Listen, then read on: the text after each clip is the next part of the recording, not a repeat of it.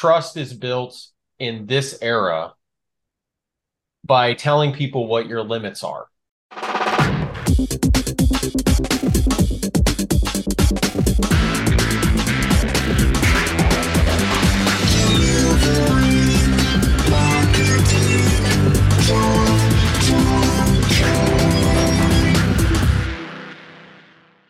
Hey there, and welcome to a brand new episode of Delivering Marketing Joy. I am your host, Kirby Hasseman, and joining me today is a brand new rock star. So excited to dig into some of the tactics today. He's the CEO of Cascade Insights. Sean Campbell, thanks so much for joining me, man. Yeah, thanks for having me on, man. Glad to be here. Absolutely, absolutely. So, this first question, I kind of was digging into your background, and I love this question. It was kind of queued up for me. Because I'm a believer that when you say yes to everything, all of a sudden you get a lot of things on your calendar that you're not that excited about. And so I've seen that you said that no matters more than yes when leading a firm and managing clients. Why is that? Well, I'll give it to you initially as a story and then some background or beyond that. When I was a younger seller trying to grow Cascade Insights is my second company, but I sold the first after owning it for about 6-7 years. But I was in the offices of a guy in HP. He was a vice president. And I did the thing a lot of people do where when they feel like they're in a good flow with a potential client and the client says, do you do this? And you say, yeah, I do. And you really mean it. You do. And then the client says, do you do this? And you're like, great. They said something else I do. And then the client says, do you do this? And you're like, again, they said something I do, and I do it really well. And that went on for a couple minutes. And then this guy, Paul Logue, who was the VP, he puts his hand out, which is never a good sign in a meeting. And he puts his hand out and he says, I know you want to keep the aperture wide open, for the sake of time, it doesn't even really matter what happens after that. There's kind of a longer story. But at that moment, it started me down this road of thinking, I need to get out front of what we don't do first. I need to be able to say what we're not going to do because it generates trust. Yeah. And now many entrepreneurs will struggle with that because they're like, well, whatever I say no to might be the only thing in this opportunity that I had the chance to make money with. Right. And it's like, well, maybe that's true, but you're also hurting the long-term relationship, and all firms have boundaries anyway. So there's a client relationship aspect to it where it builds a lot of trust. There's also, though, an issue of even a leadership standpoint. I read an article from HBR once, and I ever since then I've tried to find the article, but I know it exists. But there was this article I read that said they polled CEOs and said, how many strategic priorities have you established for your firm? And they said, cough, cough, 5, 7, 8, 10, maybe more if they were a big Fortune 500. Then they went out and polled all the lieutenants, right? The staff sergeants reporting to that CO basically. And when they added up the number of initiatives all of those lieutenants were operating on, it was like 112 or something ridiculous. In other words, the CEO had done a poor job of saying no. The CEO had done a very poor job of saying, don't do this. Yeah. Everybody understands opportunity costs, but as a CEO, you're always presented with these moments where you can tell your team isn't quite able to do everything. And I think some CEOs go through a door marked of do it no matter what it costs. And other CEOs, a much limited set, the door is much smaller, say, all right, let's talk about what you're not going to do. Yeah. Because you have to open that door, because an employee is in a dangerous position every time they tell you, I can't do that. Right. So as the leader, you have to be the one that kicks that door open and makes that an okay conversation to have. Yeah. It reminds me the Bob Iger autobiography. I read that about a year ago, and Bob ran Disney, and he was the second in command there for years. And then when essentially the opportunity to lead the organization came up, a political advisor came into his office and said, what are your priorities? And so he said, this one, this one, this one. And so he got to like 5 or 6, and the guy said, stop.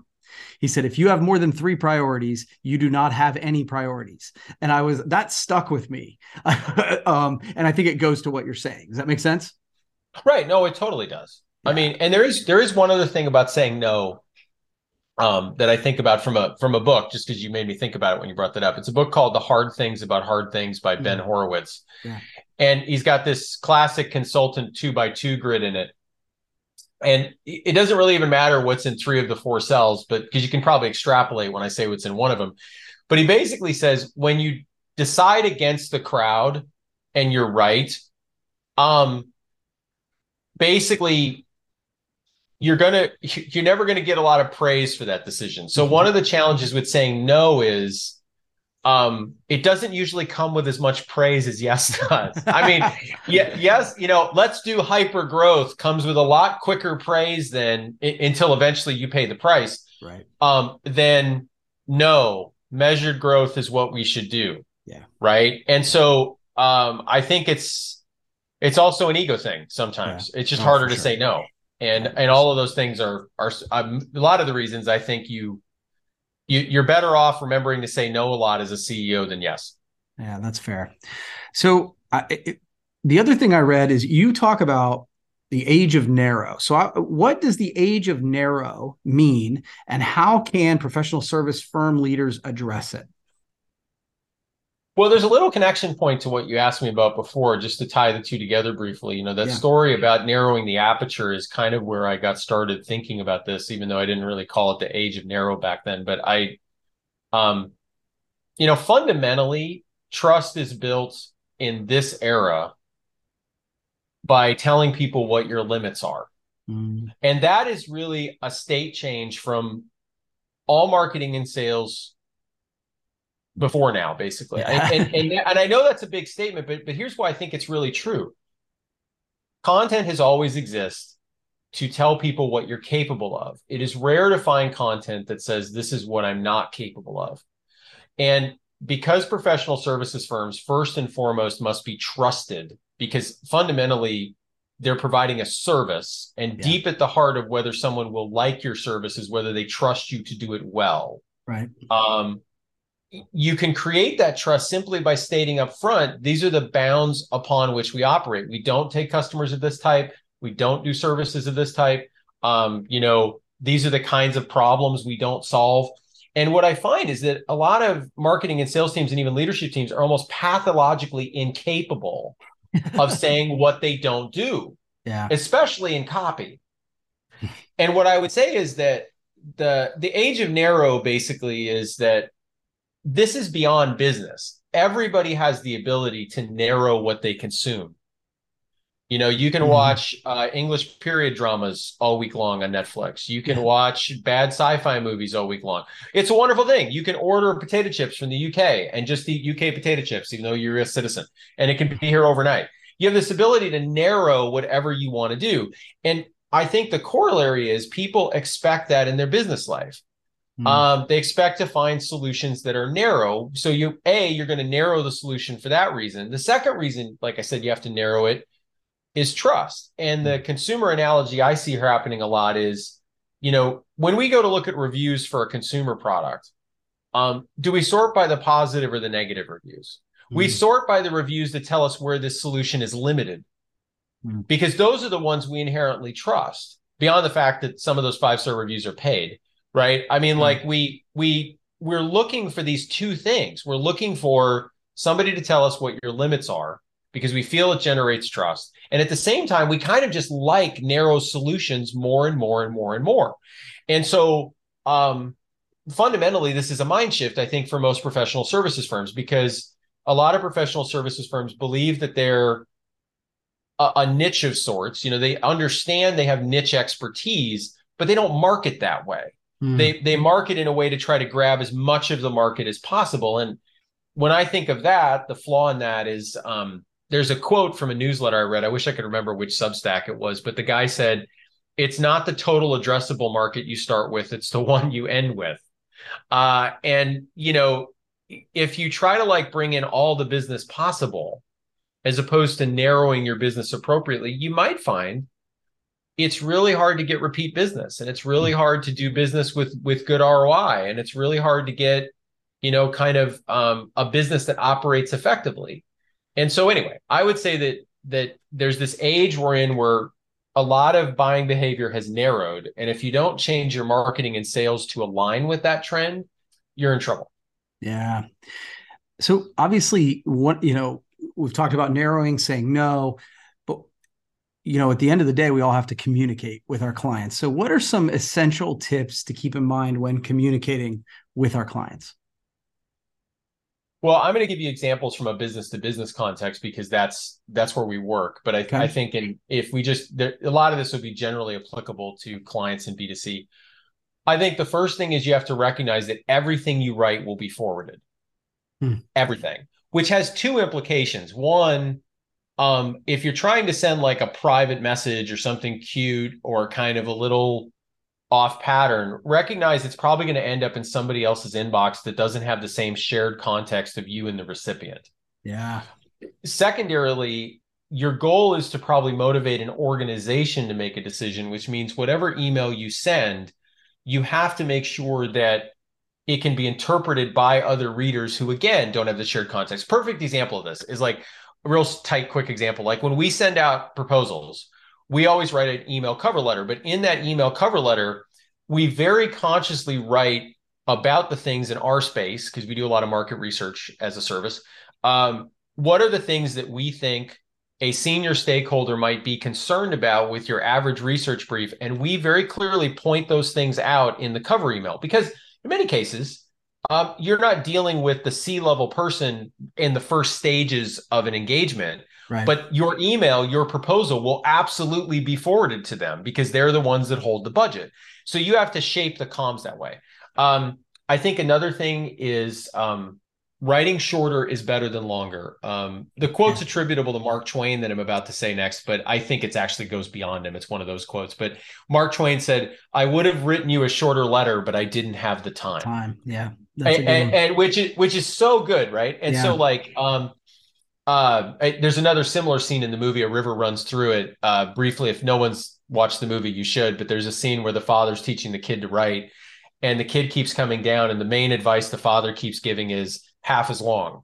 And most people don't know how to do that these days. Most hard. People don't if you said make that email half as short, half as long, most people would go, I don't know how. Yeah. And you really have to work that skill. I think a few other quick ones when communicating with clients. Most people, I believe, and I fundamentally believe this because it seems to just be true every time I meet somebody. If you take your average 20-year-old entering the business world, they're either really good at verbally communicating or really good at written communication. There's a unicorn out there who's good at both. Over the next 50, 60 years of your working life, get it so that other one that you're not that good at is at least an A- compared to your A. Yeah.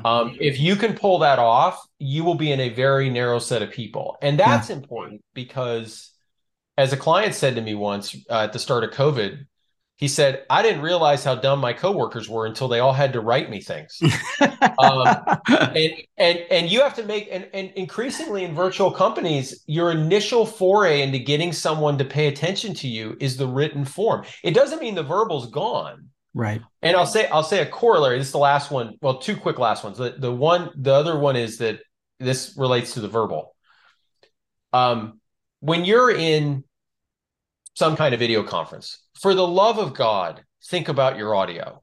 I mean, for a podcaster, you get this, but I mean, we're all in these conversations where I'm like, go spend $200 on a good mic. You're talking to people all day long. If you sound scratchy and like you're hailing the Titanic, from 20,000 feet underwater, like, don't do that. Yeah. Like, your goal as a modern business professional working in a virtual company through a digital medium is represent well in a digital medium. Yeah. And honestly, people over-focus on the video, which is important, but the audio is really, really what matters first. And people have all these crud things. The very last thing I'd say is, with comms with clients, be the first one to end the meeting. Far too often, providers take a half an hour is like, I have to get everything juice out of this I can. I have to squeeze this orange till the very... You'd be amazed how often you're invited back if you're the one who stops the meeting at 19 minutes and says, I think we accomplished everything. I'm going to give you back like 10 minutes to just go unbold your inbox. You'll get invited back for another 20-minute meeting and 5 other ones. And that's way better than sucking the juice out of the remaining 10 minutes. So it's a good practice. Like I would just say, think of your week, think of your meetings, be the person to end it. Not in like a dictatorial way, but just like take that first step to say, client, I'm going to let you get back to work. I guarantee you're going to get dividends. Yeah, that's really good advice. And I think all of us can, when you get that, I think that's true of a speaker too, right? Like when Totally. I was just at a conference and they had asked us to do 90 minutes in a panel. And I was like, oh God, you're setting us up for failure. Who the hell wants to sit for a panel for Nobody 90 wants minutes? to sit in a 90-minute panel. Yeah. No, nobody. I mean, it would have to be like so relevant. Right. And that means it's not at a conference. No 90-minute panel at a conference is that relevent. And so we had a meeting right before, and I said, guys, if we go 65 minutes, 70 minutes, it'll be fine. As long as it's good. And then we bail. Nobody's going to be mad if they get to the bar a little bit sooner. It will be fine. And right. I think that's great advice, man. Well, one last quick thing on that. Yeah. I mean, what people don't remember the time they spent. They remember the value they received, which is exactly what you're getting at. Yeah. Like 3 weeks later, they won't remember that the session ended. I mean, well, we should say there's always someone in the audience who fills out an eval and says, I expected 89 minutes of value. Like, I know there's that guy. And we don't care about that guy. Right. But what we care about is the 90% of the people who go, that was a valuable session. And as time goes on, they don't really remember how long it was. That's a great, I love it. I love it. All right. Final question for you, man. This has been great. You mentioned that you guys do market research. And so what is the most efficient way to do market research to solve like various business questions? And that's kind of a broad question. Yeah, it is. I mean, I would say, so I'll give you a few different quick frames of reference for that, framings.